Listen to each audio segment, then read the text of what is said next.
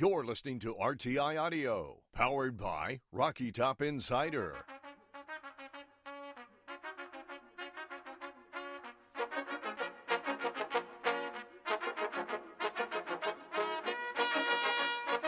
This is the RTI Press Pass with Rick Butler and Ryan Shumpert.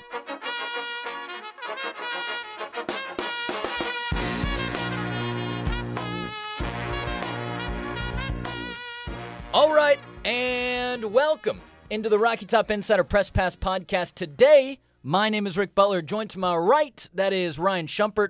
Joined with us across the table, that is the one, the only Jack Foster. Today is Thursday, January the 26th. We are almost to the month of February. It is just a couple days away. But man, oh man, is there a lot to talk about right now from the world of Tennessee athletics. Again, with it being Thursday, that means we have two, not one, but two. So nice they'll do it twice. College game day coming up from Thompson Bowling Arena right here in Knoxville, Tennessee. There is a lot to get into on the basketball side of things. We will expand, though. We'll talk about some more than just basketball, though. We got a lot to get into today. Go ahead and open it up to the table. Good afternoon, my friends. How are things going? Ryan, I'll start with you. What's new?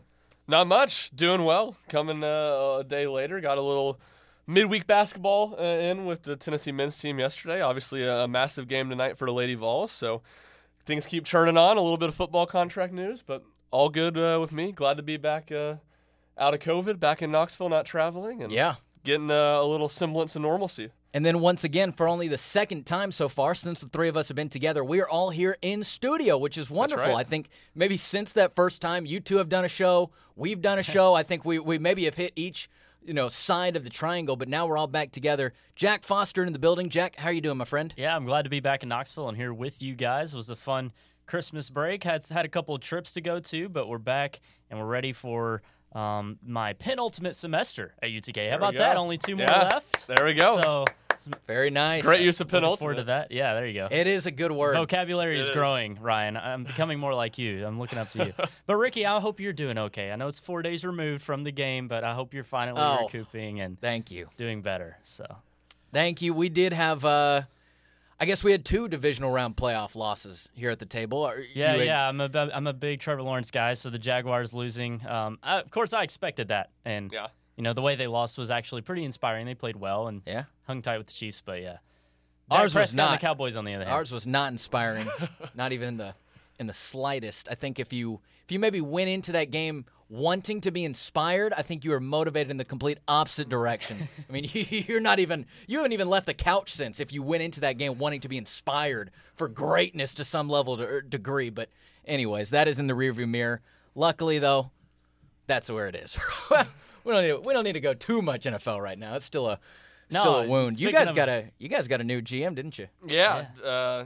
So I'm Ran Carthen. Is it Ran or Ron? Ran. That's, it's a little different. Yeah, Ran Carthen, Florida football player. But people say good things about him. And national media obviously was with San Francisco. I don't know how much credit he deserves for putting together that great roster, but I'm on the board now of just convincing myself into the Titans getting Trey Lance, and that you saw his Instagram story, right? I saw his Instagram story.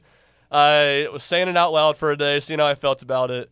I liked it for a day, and then the next day I was, all right, it's time, full board. Let's make the Trey Lance to Nashville happen. Okay. All chips into the middle of the table. I wonder if you're in the minority with that. A lot of Titans fans I know are anti-Trey Lance, but I like your optimism. Yeah, I mean, we'll see if it happens or whatever, but to me it seems like it would be a cheaper option than a lot of the alternatives, with a much higher ceiling than a lot of those more expensive alternatives would have. Yeah. So we'll see what happens. The Titans there's not any clear and obvious way forward for them right now, so it's nothing cut and dry. Speaking of the Titans, I believe today is the birthday of none other than Josh Dobbs. Yeah, I just saw that on nice. Twitter. Happy birthday, Josh Dobbs. There you go. Avid listener of the podcast. Of course. Definitely. Guys, we got plenty of basketball to talk about today, so why don't we go ahead and start there? But we go backwards to talk about basketball. As yesterday, Tennessee took on Georgia right there in Thompson Bowling Arena in Knoxville. And, man, it was a dominant game from pretty much start to finish. Tennessee ended up with a 29-point win by a score of 70-41. Georgia barely And I mean barely. If you were not watching this game, if you were not keeping up with this game, there was a real conversation that was going on throughout the entire second half of, is Georgia going to hit 40 points? And minus really just a lackadaisical play, a play at the very, in the winding down seconds, Georgia does hit that final field goal to put them up to 41 points.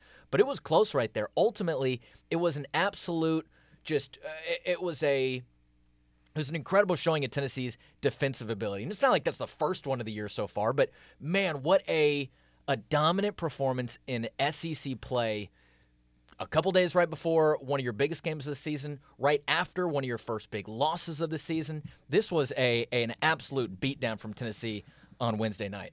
Yeah, it really was. And first 10 minutes were pretty tight, and Tennessee led, and I would say it was in control, but Georgia was right in striking distance. And then a little back and forth. Yeah, the final, I believe it was 10:57 of the first half, Georgia scores 5 points. Tennessee opens up a very sizable lead, and then that really just continued on into the second half. Georgia scored, I believe, what was 0.55 points per possession, which I don't know how closely our listeners follow the points per possession stat, but that's a crazy, crazy number. I mean, 1 point per possession is usually a pretty good number, but typically you're not too far south of that, or at least too far south of 0.8, and Georgia was 0.55. So dominant outing, and that's kind of, in a lot of ways, become the norm for this Tennessee team. They don't play down to their level of competition at all, and what I believe is their 11th 20-point win in the season, the most in program history, and it's fourth in 8 SEC games. It's fourth win by 20-plus points. That's insane. And wasn't it 19-17, like 10 minutes in? Yeah, that was. So, it was. So they scored 24 points the rest of the way in the last 30 minutes. Yep. That is remarkable. 10:58 was when Georgia scored to make it 19-17, Gotcha. and then Tennessee scored maybe a minute and a half later. This kind of started what was a big run, but yeah, it was like 23 minutes plus that it took Georgia to score 17 points again after they scored it for the first one in just over 9 minutes.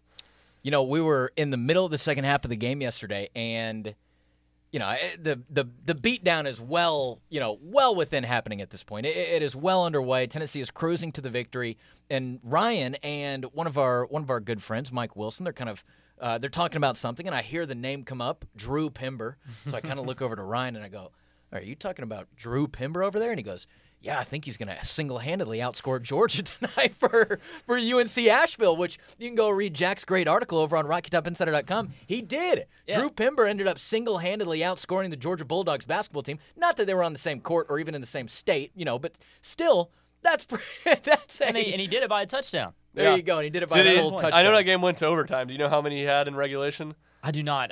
He had so I didn't do the research. Okay. Yeah. What was it, 48 in total? It was 48 in total. I want to say he had 40 in regulation, but I think he at least had 40 in regulation. But yeah, he played 43 minutes. The game opened. UNC Asheville's first 15 points were all from him, all from three. That's crazy. 5 threes to start the game. You're kidding? 8 of 10 I saw it. 8 of 10 was the number, and that's crazy. But I mean, what a performance! It's the most points any D1 player scored in a game all this season. Yeah. I mean, obviously that number and that performance. I mean, you just said it's the most points anybody scored in a game all season. But credit to Drew Pember because he puts up massive numbers like really frequently. I mean, he is an absolute stat sheet stuffer. Basically averaging a double-double this year, 20.5 points a game, and then 9.8 rebounds per game. And he was the Big South. I believe he was the Big South Defensive Player of the Year last year. Maybe ASUN, whatever conference. No, it's Big South. It's Big South. Right. Okay. He is a completely different individual than when he arrived to Tennessee in the first place. Like looks, game on the court, I mean, absolutely everything. It just looks completely different than when, again, was a true freshman at Tennessee. Looks like he went camping for a while and didn't take a razor. And came back and ready to ball. No, you're right. He was baby-faced at Tennessee, and you're right. Now he's got the beard, and it's curious. I mean, you wonder what he could have turned into at Tennessee. Obviously, he wouldn't have been a guy putting up those type of numbers, but it is curious how much I do think him going to UNC Asheville has been a good fit for him just for a confidence standpoint because that was something that it seemed like he was lacking at times at Tennessee. Yeah, it did. So, anyways, that was a little bit about what happened on Wednesday. Again, just an absolute beatdown for Tennessee over Georgia. But now we kind of turn our eyes and turn the attention to Saturday. Right? You had a great line there on the Rocky Top Insider post-game show, the Instant Reaction show. It is an unbelievable alliteration game for Tennessee on the basketball court this weekend. You have a Thompson Bowling Arena top 10 tilt between Tennessee and Texas right there on the basketball court. You do. It's the Mark Titus line. Top 10 tilt. That we had a once earlier season Tennessee-Arizona game. We had a full week of preparation of that one, 6 days, because Tennessee didn't play between Maryland and Arizona during exam weeks. And whenever we're going into one of those games, I have an absolute addiction of saying top 10 tilt in that voice. So I'm glad it's not going to be a full week this time. But what should be a pretty exciting game at Thompson Bowling Arena, and I think a chance in some ways, it's not exactly like that, but in some ways kind of a do-over for the Thompson Bowling Arena crowd, for Tennessee. First big game at home they had 2 weeks ago, obviously laid an egg against Kentucky. The crowd wasn't very good. Now you get another chance in a primetime opportunity. ESPN, College Game Day will be there. One of the biggest games on Saturday between the Vols and the Longhorns. Yeah, this is a chance to, there's been a consensus within the media, and just if you go on Twitter, that Tennessee fans aren't as into this basketball teams as teams past. I think a big reason of that is while Tennessee has done really well, it's been winter break. Students just now got back to campus, and you saw the Georgia game last night. There was a healthy contingent of students there showing up and showing out. But a win with game day here over Texas, like you said, in a top 10 matchup, that will be big for this Tennessee team to really – they're already 4th ranked in the nation. It's not like they have a lot to prove. But this would go on to prove that they are a legitimate top contender in college basketball. No, you're absolutely right. And it's a season – there's so much parity at the top of college basketball. And I think the numbers work out with KenPom where like the top 5 in KenPom is their combined rating is like the lowest it's been in 12 years. And I think it's almost the same with like the 6 to 10 range too. And then if you get in the top 20, it's still at the bottom in the last 12 years, but it's not the very, very bottom. And when you have a year like that, to me, it's all about consistency. Who can be the most consistent? There's a lot of teams that have shown talent, that can play at a high level. Tennessee's certainly one of them. But you have had a few blimps on the radar. Obviously, the Colorado game was super, super early, but you look back at that one, that's a really puzzling loss. And then, obviously, Tennessee played really, really poorly against Kentucky a few weeks ago. So they've bounced back exactly how you would like. They were undermanned at Mississippi State, and they used a big second half to win. They've won their last 2 since then by 20-plus points. Now, another big game, another opportunity with a lot of eyes on you. I think it's about Tennessee showing that consistency. I think they're the better team, and certainly playing at home, it's a game that they will be favored by a handful of points.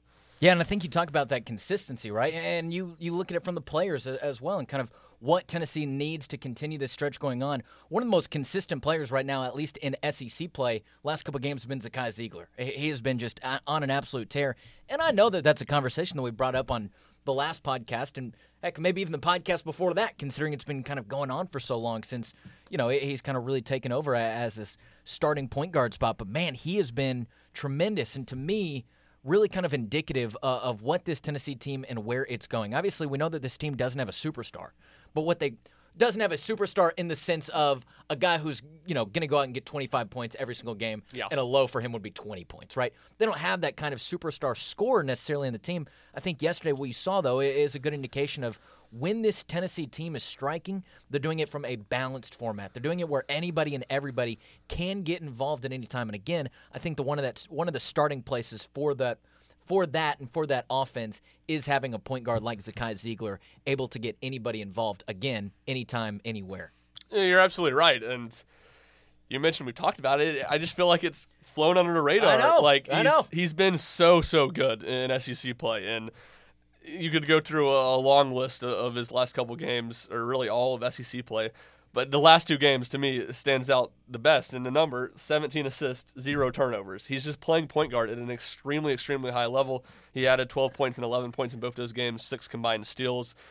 He does it on the defensive end. He does it on the offensive end. And the balance, it has pros, it has cons, and certainly the con is Tennessee does not have a go-to scorer. I think the balance is more sustainable when you have a point guard like Zakai Ziegler, who can basically get by his man just about every time, break his man down. And now that he is looking to be pass first, which he's never in his whole life, at least that's what he and Rick Barnes say, has been like that, been that type of player.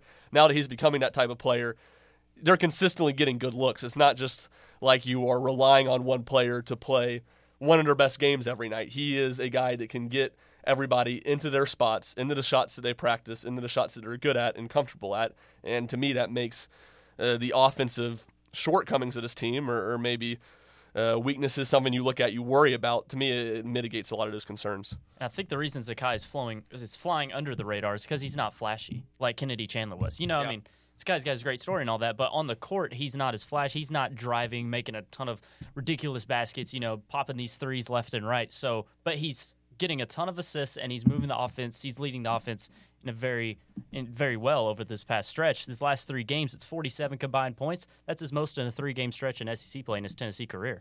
So he's playing the best basketball against quality competition he's played. And not to mention on the defensive end of the court, just earlier on Thursday afternoon, Zakai Ziegler named one of the 15 finalists for the 2023 Naismith Men's Defensive Player of the Year. So not only are you getting a guy who is orchestrating the offense at a very, very high level, able to get anybody involved no matter what kind of rotation, what kind of other 4 players he's starting with. Not only do you have a very impactful shooter and a scorer, like you were talking about a second ago, Jack, with, your most combined points in 3 games and, your time here at Tennessee and SEC play, but then you add in, he's one of the 15 finalists for the Best Defensive Player in the Nation award.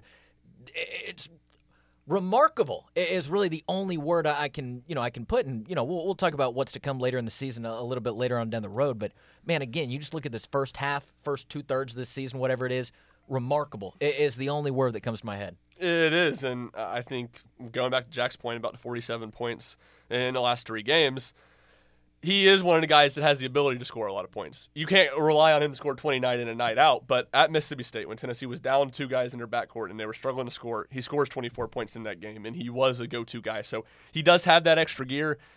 He's probably one of, I don't know what you say, maybe 3 or 4 guys on his team that has that gear. I would say Vescovy has it. I would say Josiah has it, and probably Olivier Camois has it as well. But there aren't many of them, and he does have it, and Rick, you lead me into what excites me so much about Saturday's game is the way Santiago Vescovy and Zakai Ziegler set the tone defensively. I mean, it's just a masterpiece to watch. And I mean, they put Terry Roberts in an absolute blender last night and made his life miserable. And you come in, and I think Texas brings the best offensive backcourt that Tennessee's seen all year. You have Marcus Carr, the transfer from Minnesota, Tyrese Hunter, who doesn't put up as big as numbers, but to me is a more impressive player, is a more polished player, transfer from Iowa State, a guy that went to Texas over Tennessee, if that name sounds familiar to people out there in the summer. So those 2 guys are really good, and what they can do on the offensive end matched up against what Zakai Ziegler and Santiago Vescovy have pretty consistently done to take opponents' best guards out of games makes for a really, really exciting matchup. I was the opposite in high school. I took my talents to Tennessee instead of Texas. That's right. Fun fact. Star State. Fun fact. No, that's a lie. I was not admitted into the University of Texas. I can't. Can't keep going. Can't keep that lie going. Well, you went to the real UT, so take solace in that. There you go. The first UT, anyway. Jack, any? No, go ahead. Yeah, the one final thing I was just going to say on you talk about Zakai being on that top 15 watch list for best defenders in the country. Evan Maekawa, who is an analytics-based basketball site, he does player rankings. He's fantastic. Yeah, it's really a must-follow. He's a must-follow, and his site is a must-look-up for any college basketball fan, I would say. But if you probably no one out here who would fall in this, but if you cover any college basketball team, I mean, it's an incredible tool. Friend of RTI as well. Friend of the program. And you look at his player rankings, as every player in the country, and their specific defensive rankings. This just shows how good Tennessee is defensively. Julian Phillips is number 2. Jonas Adu is number 5. Zakai Ziegler is number 6. Josiah Jordan James is number 7. And then Santiago Vescovy is number 14. So you're talking about that is wild. Having 5 of the best 8 defenders in the country, and 6 of the top 15 defenders in the country. Is that the start? That's not the starting lineup that they've been going with the last 2 games. You have Jonas Adu in there instead of Olivier Camois. Okay, but besides that, the other 4 guys. So your other are 4 starters of kind of this new look Tennessee starting 5 that they've been going with lately, which has been impressive. What do you guys think about that new look starting 5? To me, we saw it a lot last year. They never started it, but they started playing it, and their offensive ceiling is just so much higher when they can space the court better. And even a game like last night where Josiah Jordan James did not shoot the ball well, teams have to respect him, and teams have to respect Olivier Camois from 3 too. So I think it opens up a lot of those driving lanes for Zakai Ziegler, also for Santiago Vescovy when teams are running him off the 3-point line. And if they can hold up defensively, which you look at these numbers, you would think they can, and it's probably the size is the question, but Josiah has shown in the past that he can guard bigger guys. I think Julian Phillips has that ability too. As long as you can hold up there playing those 5 guys, to me it's Tennessee's best lineup, and I was curious if they would ever mix up the starting lineup, but I like the fact that they did, and to me it seemed like a pretty good time to do so. And I like when, but your last point there, the good time to do so. I like when they did it right now, right? Where you had this stretch of not the best SEC competition in the world, so you kind of test some things out, and then as the schedule gets tougher, you have this rhythm going on. And you mentioned Evan Miyakawa. The kill shot, by the way, is the coolest thing ever. Like, just reading about kill shots and how they impact games, and you've written about it over at RockyTopInsider.com. They had another one last night. And they were close. They had 2 9-0 runs in the first half last night, so they were really close to having a couple more. But you're right, and Tennessee has been so good at creating them, and they were solid at it last year, but they gave up a lot too. And to me, they've only given up 3 this year. 2 were in the first half of that Kentucky game when obviously they played really poorly. It's been I think a lot of the growth for this Tennessee team from last year to this year that maybe the average fan doesn't jump out the page. I think a lot of that is shown in the kill shot and a lot of what Tennessee's done well. And they got 21 this season now? Yep. They had 20 entering last night. 21 on the season now, giving up 3. It's pretty impressive. Yeah, it really is. It's a wild stat and one that is good to follow. All right, so we will have a predictions article coming out a little bit later on in the week. I guess that'll be either Friday afternoon or Saturday morning, I would say. But we will have a prediction for this game coming up, Tennessee and Texas on Saturday night in Knoxville. But real quick, without giving a winner or a score, which way are you guys kind of leaning for this game? It's going to be a 40-minute game nonetheless. I'm going to say Tennessee close, about a 4 to 5 point win. Yeah, I like Tennessee. I think Tennessee's a better team than Texas. Not that there's a big margin, but I do think they're a bit better team. Games in Knoxville, and I think you'll see a Tennessee team really motivated off of, one, the fact that they lost to Texas last year with a lot of the same guys on this Texas team that was on that team last year, and then 2, the fact that, well, we just said, the only big game at Thompson-Boling Arena this year, Tennessee laid an egg. I think there will be a lot of motivation for that not to happen again. You know, Zakai Ziegler talked about it after the game yesterday, but he said, hey, we are very familiar with what happened last year. We are very familiar that they beat us on their own court. We are very familiar that we did not get to carry that win in. We are very familiar that is happening when we see them again this Saturday. I do think that there's a lot of motivation right now, and I do think that these guys take this game seriously in these SEC Big 12 crossovers and, you know, kind of the bragging rights that can come out of them. I think they know that this is a big game for their head coach and wanting to beat his old team like he didn't get to yet last year.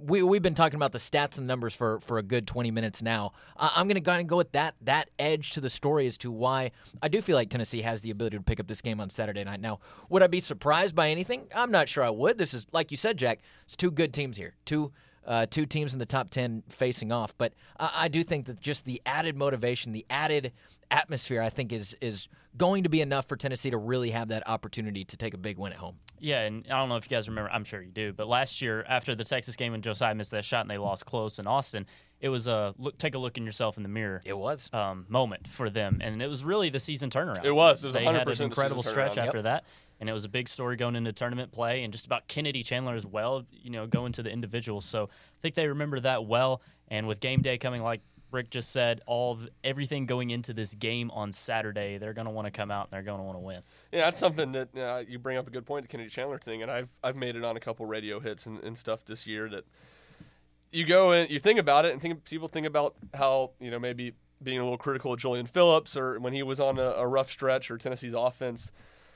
Tennessee didn't figure a lot out until that Texas game last year. And really it was after that game when Kennedy Chandler hit his stride and started playing at a really high level, and what followed that was Tennessee's offense playing at a much higher level and playing some of that small ball. So there's still a lot of time left in the season, and if you've listened to Rick Barnes talk at all, you know that he thinks his team has a lot of getting better to do to get to its goals. And I think when you look at how they've played for the vast majority of the year, that's a positive thought if you're a Tennessee fan and a scary thought if you're not one. Yeah, I mean, last year, Tennessee-Texas, it was January 29th. Yeah. So it's actually happened earlier this year. And after that Texas loss last year, they went on to beat Auburn and Kentucky and Arkansas and TBA and have some good wins. I think they just lost, well. one more game before in Fayetteville was the only game I think they lost after that date. The charge call before game. Yes, the charge call game. Yeah. When Zakai, Kennedy, and Vescovy were all in foul trouble because of charges. Is that Jalen Williams? Jalen Williams, the charge master. Yep. Real quick, just because I have I have enjoyed bits and pieces of the conversation happening on Twitter this week. Does anybody have a definitive answer on who they think is the better Tennessee team between this current 2023 team and the 2018 Admiral Schofield, Grant Williams, Jordan Bone team? Does anybody have a definitive answer way that you're going? There's been a lot of scuttlebutt about this on the internet the last couple of days. I don't have a definitive answer. I don't know who started the scuttlebutt either. I think the teams are, in a lot of ways, very flipped, where this team is unbelievable defensively, that team is unbelievable offensively, that team really had its struggles defensively, really struggled, in my opinion. I think people forget about how bad that team struggled to defend ball screens in that season. And this year, obviously, the offense has been inconsistent at times. The defense has been phenomenal. And to me, the one thing that people, I think a lot of the reaction has been, how could you possibly think this team's better than the 18-19 team? And one of the things people go to, I mean, I think even Grant Williams tweeted it. Look, compare to starting lineups. Where are you taking the 2022 team? Yep. Granted, I would say I would probably take Zakai Ziegler, as good as Jordan Bone was for a lot of that season. I would certainly take Santiago Vescovi over Lamonte. But the difference is that team had no depth. That team could rely on six. Could rely on six guys. This team has so many rotations they can run. They got 10 deep. Yeah, and then John Fulkerson and East Ponds were the 7th and 8th man on that team, and I would say I trust Tobe Awaka more than I trust both of those guys, and he's probably the 9th man on Tennessee, or 10th man, and Jemai Mashak's I probably trust him about as much, maybe even a little bit more than I trust those guys, and him and Tobe are 9 and 10, so this team is way, way, way deeper. Sounds like you're leaning 2022. I don't know. I'm on the fence about it. Here's kind of the way that I've seen it this week is that if you had a one game, right, it is 2018 versus 2022, 23, right, one court to decide this thing. I kind of do lean maybe the 2018 team just because of that edge, because of that offensive firepower. I think it's nasty. So the one game, that's kind of where I lean. But if you give this a 7-game series, if you let these teams really go back and forth at each other, really kind of figure each other out, there's not a lot of hesitation that I'm taking this current Tennessee basketball team. I just think that the defense over a stretch of games would be such a challenge to get over, such an obstacle to overcome. I think that, give me a couple games and I'm taking this current Tennessee team. At least that's the way that I've seen it. Yeah, I'll take the 2018 one. I just side with the scores. I think it'd be very close, and Tennessee's defense this year is obviously incredible. But I'm just going to go with Grant and Admiral on the scores. Yeah, it's really close. I mean, I wouldn't argue with anybody's answers. I just take exception to the people who are like, oh, how could you have this debate? Yeah, the people who are like, what are you talking about? It's not that cut and dry. Yeah, like it's pretty clear, like a debate that it could go either way. And I do think, to your point, Jack, like the one thing that not even worries me about Tennessee defense, but good big men, whether you play good defense or not, they can score on you a lot. And certainly Grant Williams scored against a lot of good defense in his tenure. So, in a fictional game that will never happen, that's something to keep in mind. We're getting off the rails. College game day is going to be in town on Saturday morning for the game against Texas on Saturday night. But first, we actually saw them setting up yesterday after the Georgia game because they're going to be here tonight, which is Thursday night, for the Tennessee Lady Vols versus UConn game. A huge, monumental matchup in the women's college basketball world, really in the college basketball world. As these two rivals square off, it's always going to be a big deal with big headlines and big storylines going into the game. We know how big of Pat Summitt's legacy kind of hangs over this game and really encompasses so much about it. We are going to be there tonight. Rocky Top Insider will be. Jack Foster will be at that game. Any kind of thoughts on how this game is going to go for Tennessee? I'm sure a lot of people listening to this, or this could be after the game is already over. Yeah, no pressure. Just quick thought here. Well, I mean, you hope that Jordan Horston isn't sick, right? Because she couldn't play against Missouri, so having her is a must, I think, if you're going to potentially win this game. Of course, Tennessee isn't ranked, but they're right on the outside looking in. They're getting votes in both polls. They've won 9 straight. They're 8-0 in SEC play. It's been a run. It's one of their best starts in SEC play they've had in quite some time. So, I mean, and this has all been without Tamari Key, right? Right. I mean, she went down, maybe like 10-ish games into the season? Or am I completely wrong? It was late non-con play? It's sometime in December. Mid-December, I think. Mid-December, it sounds before Christmas, I think. They've done it all without TK, and they've been, dealing with illnesses here and there. So if they're full force, Rakia Jackson and Sarah Puckett are playing very good basketball right now. There's a chance they could pull off the upset. I think it's close no matter what, just because the storied rivalry and with TBA being here, and Tennessee teams always seem to do well when they're in Knoxville, right? So I think it'll be close, but I am leaning UConn a little bit just because of the talent they have. Yeah. Ryan, give me a Lady Vols hot take. I'm going to put you right on the spot. I'm going to put shine the light right in your eyes here. Give me a Lady Vols hot take. The Lady Vols hot take is an incredible request. I don't know. I mean, I guess my hot take will be and I don't even know if this is a hot take. I think they'll win one of the next two.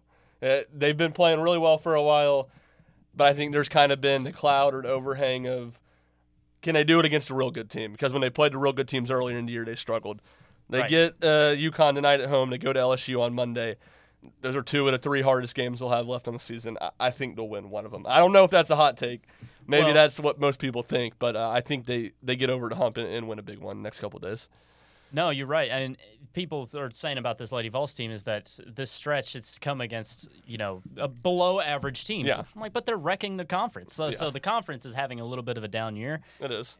But the Lady Vols have won, I think, 6 of their 8 SEC wins by double digits. And that's why you play the schedule they played in. And everyone's hammering them non-conference for being bad. Everyone's hammering them for being bad in non-conference. Well, you played that non-conference, so you're ready. And figure it out for conference play. Yeah, exactly. And they've been able to do that. So it's. And their last 2 losses were Virginia Tech and Stanford, both top 10 teams late last year. One was by 3 points and one was by 7. So. Didn't every team that they lost to in pre-conference slates, I guess every loss they have, weren't they all in the top 25 right now? Yes. Am I making and that I up? think 4 were top 10. Yeah. Yes. Indiana, Ohio State's number 2 in the Ohio country. State, Virginia Tech, and Stanford. Yeah. 4. Yeah. So. Because the other ones were UCLA, who ended up doing really well, and can't remember the other one. But all great teams they lost to. Yeah. Gonzaga, that's right. Gentlemen. Down in Bahamas. Yes. Is anybody here? Please raise your hand if you are making $9 million per year at your career. Why's your hand up, Rick? Yeah, that was more of an example. Please, nobody. What do we not know about? Nobody's making $9 million here a year. Oh, we'll talk about who is right after the break. We'll be right back. And now, back to the show. Tennessee football head coach Josh Heupel signs a contract extension on Tuesday afternoon through the 2028 season that'll pay him $9 million annually plus incentives. That was announced by the university just a couple days ago.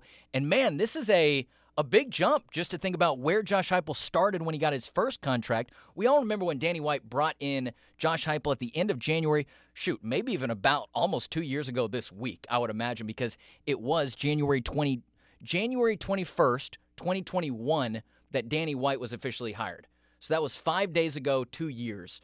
So we got to be close to the Josh Heupel news at this point. But when he first arrived to Tennessee, man, had a $4 million annual contract. That gets bumped up to $5 million after the first year. So that was after the 2021 season. And then again after the 2022 season. So where we are currently right now that's bumped all the way up to $9 million a year. Not too bad, doubling your $1 million paycheck here within just 2 years at the University of Tennessee.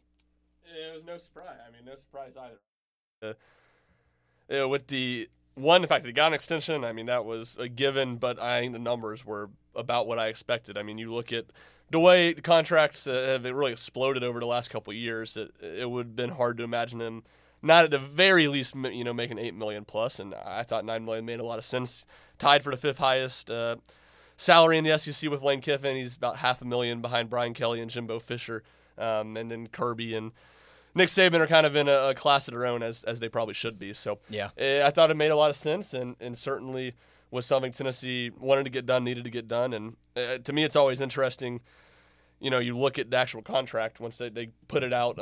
They didn't really put it out, but it was made available on the Tennessee Transparency website on Tuesday, and the contract was signed. I believe it was December 18th. It was about a week before Christmas, and journalism problems. Because it's Tuesday, you want to say Josh Heupel signs a new contract Tuesday. He didn't sign the contract Tuesday. The contract's been done for almost a month. It's been announced. But Tennessee announced it this week, and certainly good news for the Vols. And it's even going into last season, I'm not sure if we said this or not, but I do think that there were, we all kind of knew what was going to be on the table, right? You get to 7 wins, you probably buy yourself a little bit more time and a little bit more effort going forward. You get to 8 or 9 wins, man, now you're sitting pretty good there in your second season. You reach around the 10, which I guess they weren't at the 11-win mark yet. So you get to the 10-win mark, though, of a regular season. You get to that 10-2 record. Now you're probably looking at a payday down the road. Seems to be that's what kind of that's kind of how the events unfolded for Josh Heupel. But yeah, like you were saying, that's expected, man. When you can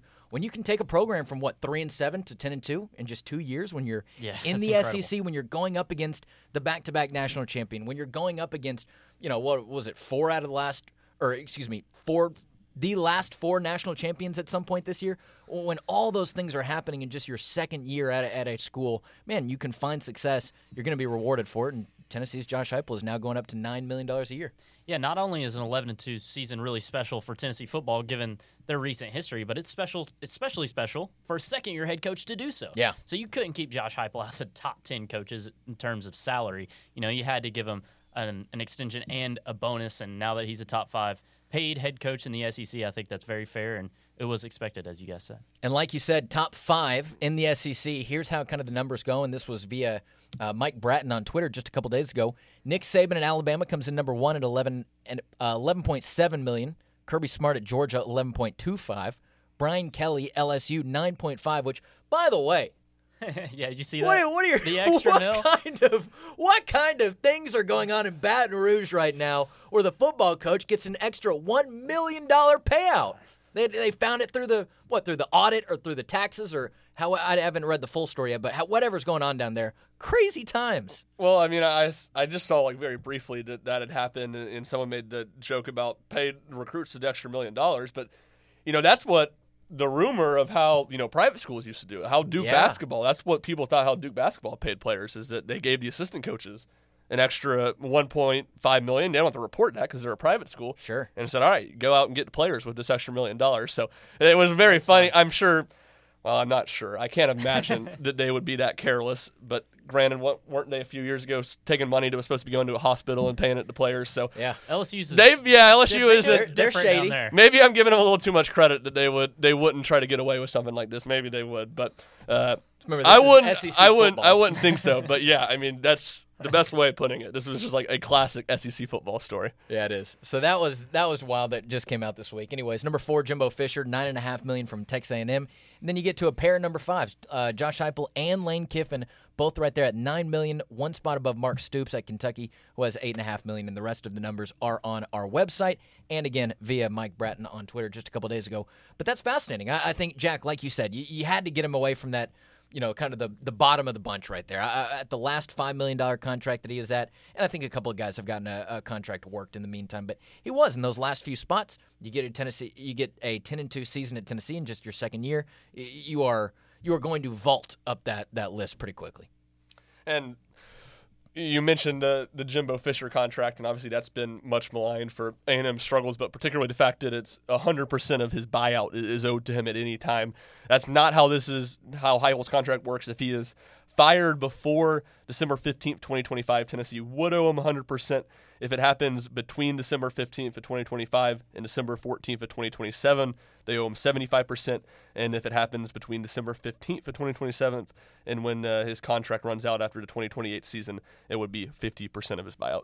So as expected, the later that the years go by, the more that the buyout would drop over time. I think it's very fair. Yeah, for both sides. Exactly. And I think that works out where, if Heupel keeps him winning and has seasons like this, his contract will probably keep being negotiated where they'll owe him 100% of the buyout if they fire him further down the road. But it also gives Tennessee some flexibility that if things aren't going horribly, but they aren't going great here in a few years, you can kind of play the middle ground and keep Heupel and be happy with or give him more time while also not being completely tied to him and having to commit large chunks of money to firing him if that's something that Tennessee wants to do. But obviously that's not anything Tennessee wants to do right now, and that issue would be something well down the road.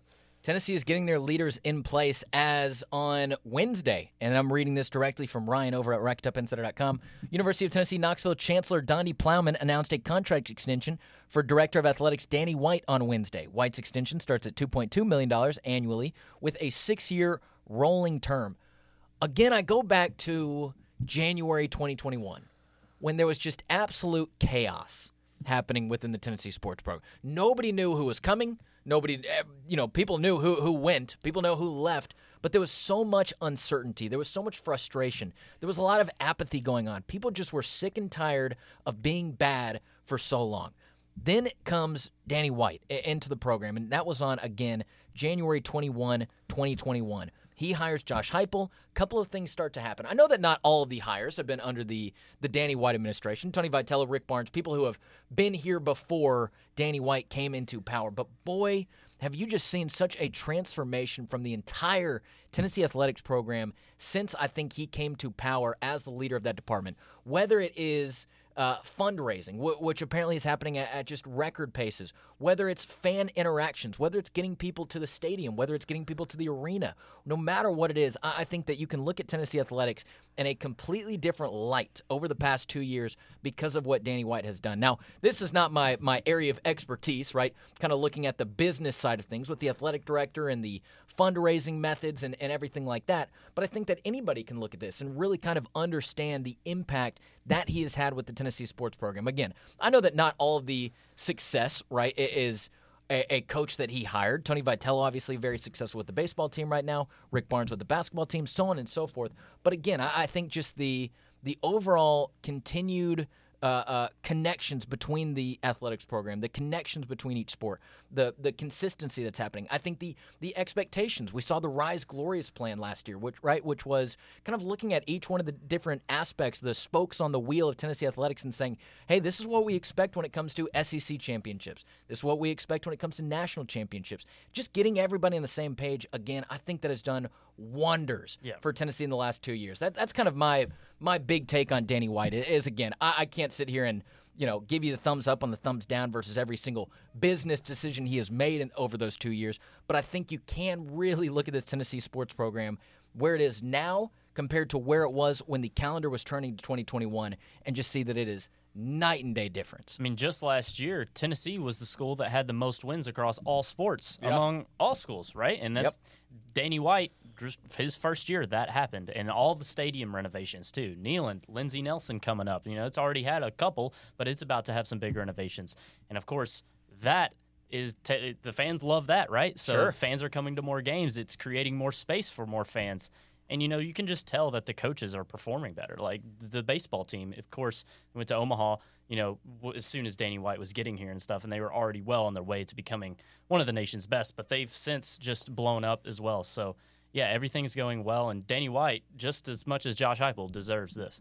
Yeah, he deserves a ton of credit. And you go back to talking about all the different coaches. I mean, to me, it's still the craziest stat at Tennessee. And one of the crazier stats in college sports, you look at the four big sports at Tennessee, 4 coaches were hired by 4 different athletic directors. Josh Heupel, Kelly Harper, Tony Vitello, Rick Barnes. 4 different athletic directors hired those 4 coaches. But even with that, I mean, you go back to 2021, and there were big openings of big baseball jobs in the SEC and LSU and Texas A&M, and lots of concerns that Tony Vitello would leave Knoxville to go to one of those jobs. Just retaining people, too, is something that goes unnoticed. But exactly. And that's what you talk about, the fan element of the Lindsey Nelson Stadium renovations. That's fan element, all that stuff's great. It's better. It makes Tony Vitello happy, and it's what Tony Vitello wants, and it's going to help keep him in Knoxville because that all that stuff is certainly extremely important, and I think he's done a very good job of listening to fans about different stuff. And at the end of the day, the most important thing, he got the hire right. Tennessee has been looking to get right for 15 years and couldn't. He's hired a football coach that looks to have turned things around. And at the end of the day, all the really important things, all the different things that athletic directors do are part of their job. Nothing more important than hiring a football coach, and that's what's going to make or break how people view your success. And 2 years in, it certainly looks like he's done a really good job there. Especially at an SEC school. So, again, and I've found the date. Josh Heupel was hired on January 27th, 2021. So 2 years ago tomorrow, 2 years ago this Friday, Josh Heupel was officially brought on to be the head coach of the University of Tennessee. 2 years ago, 5 days ago, Danny White was brought on to be Tennessee as the athletic director. And, again, I think that you can just see the impact that both those individuals have had, but mainly, especially Danny White, just kind of as the head honcho in charge of everything. It's been really impressive to watch him work, to watch him get Tennessee back to a household name, a powerhouse name, a name that, can sit there in the middle of October, right after beating Alabama and have all these crazy things happening, kind of know that, hey, Tennessee athletics is back and it's rising fairly quickly. So all around, 2 big contract extensions announced this week. Yeah, I believe also highest paid athletic director in the SEC now with that contract extension. So very well deserved. I don't think there'd be anybody that would have anything but rave reviews for what Danny White's done, and Tennessee will try to look to keep it going here next couple of years. Absolutely. Ryan, I'm going to switch things up a little bit for the close of the show today. How about that? Yeah, let's do it. So normally, we might do a little bit of shout-outs here, a couple shout-outs here, a couple shout-outs there, but we're not going to do that right now. Instead, we are going to break down, kind of react, give our quick thoughts. Tennessee basketball, I should say, before anything. Tennessee basketball dropped some brand new uniforms on Wednesday afternoon for the game coming up against Texas this weekend. You can go and look at them over at RockyTopInsider.com right now, or check on with the Tennessee basketball Twitter account at @Vol_hoops. They are, all right, let me try to do my best here to paint us a picture, Rick. To paint the picture. So wonderful. I got a great painting of the picture. Let's hear Ryan's. Okay. He Have wants you- to paint the Shumpert picture. People out there artist. listening, Shumpert the artist. have you seen Mr. Ryan Ross. the Tennessee baseball cream uniforms? Yes. It's that in the basketball form. That's exactly what it is. Okay. It's cream uniforms. It's got the throwback Vol script on it. The numbers right under it on the front.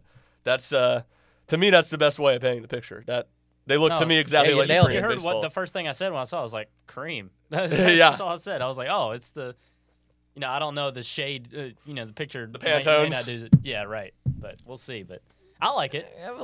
We had kind of discussed before the podcast that Yeah. maybe we want to see, some dark mode basketball jerseys as we've seen football and baseball do that. I would have been a fan of that, but I am not a fan of this, so I'm down with it. I like them.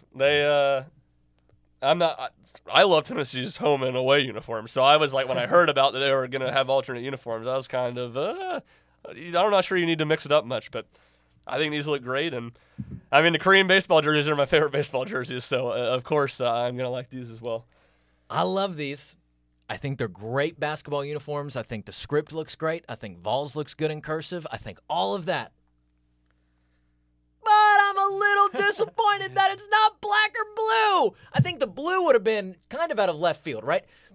Kind of, because the four women's teams at the University of Tennessee have all gotten a brand new Summit Blue jersey this academic year, right? We saw soccer, volleyball, Women's basketball. And basketball and softball. They've each gotten a blue jersey. Softball is the only one that has yet to debut that jersey after the women's basketball team did a couple days ago. So I felt like maybe there was a chance, right? Not blue jerseys, but maybe some blue piping or something like that. Now, I still think that could maybe come later on down the road, or maybe in a future season, as they clearly are working with Nike a little bit more on jerseys here in the last couple of years, which hey, maybe if that's a Danny White decision, then again, shout out to him for what he's doing for the fan base and everything like that.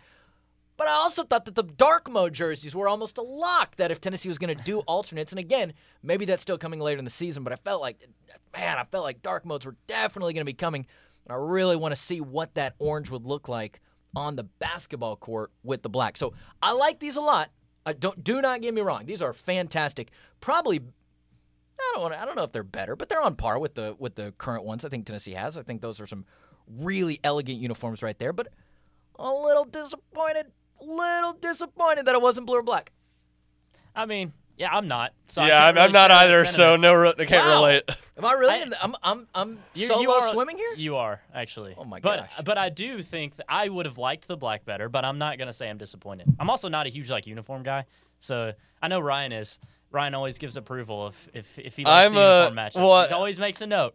I don't know if it's that I'm a big uniform guy. It's that I'm not a big alternate uniform guy. Okay. So these are not very alternate looking. Which That's is the thing. a reason why I liked them a lot. A lot of Orange and times- white uniforms look good. You don't have to reinvent the wheel here. That's always my take. A lot of times when people are like, those uniforms suck or they're super ugly, I'm always like, I could see where, I kind of like it. I'm always on the side of liking the uniforms. I can't think of a lot of uniforms I hate or think are ugly, so easy to please, I guess. There you go. Low maintenance. It's a great ability to have. They're nice. With They're uniform. nice. They're Not nice with all jerseys. things, Ryan. Let's not get it twisted. Well, yeah, that's fair. I'm just kidding. And Tennessee did say that they were a direct throwback to what, the 1936 team who had the same classic because the name, yeah. who had the same kind of exact Vol script across the front. So it's a great throwback, and it'll be great. Before you go off hounding UT Vol Shop on Twitter, they've already said that they're not going to be carrying those jerseys this year. There's been quite a few tweets to it under this Tennessee basketball account. But, gentlemen, I think that is going to wrap it up for us today. Man, we're a little over 50 minutes at this point. So long show today, but boy, do we hit a lot of good stuff. Had a lot of good conversation along the way. Appreciate everything you guys did. Absolutely, Rick. Looking forward to the next. Yeah.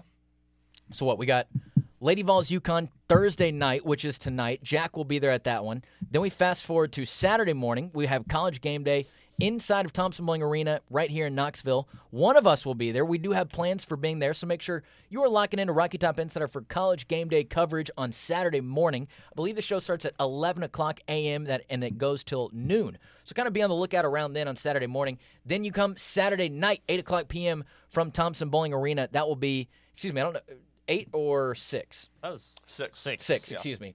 Ladies are at 8 tonight. So Yep. 6 o'clock p.m. Eastern time on Saturday night, top 10 tilt. Tennessee and Texas battling it off on the court. Should be a lot of fun. We will be there covering the whole thing, so make sure you're locked in. Make sure you are following Rocky Top Insider on all 5 different social media accounts. That would be Facebook, Twitter, TikTok, Instagram, and YouTube. We are on there every single day. We are posting new stuff. Just posted a picture of clogging Zeb Ross yesterday from the Georgia from the Georgia game here in Knoxville at halftime. That was wonderful. That's already going off for 100,000 plus views. So we're always posting on our social medias. If you want to follow Ryan, you can do that on Twitter at rshump00. If you want to follow Jack, you can do that on Twitter at Jack Foster Media. And if you want to follow myself, you can follow me at Rick_Butler. But again, just making sure you're checking out Rocky Top Insider each and every day. Make sure you are also leaving us an awesome 5-star recruit rating for this show on wherever you are getting your podcasts, whether it's Spotify, Apple, Amazon, or somewhere else in between.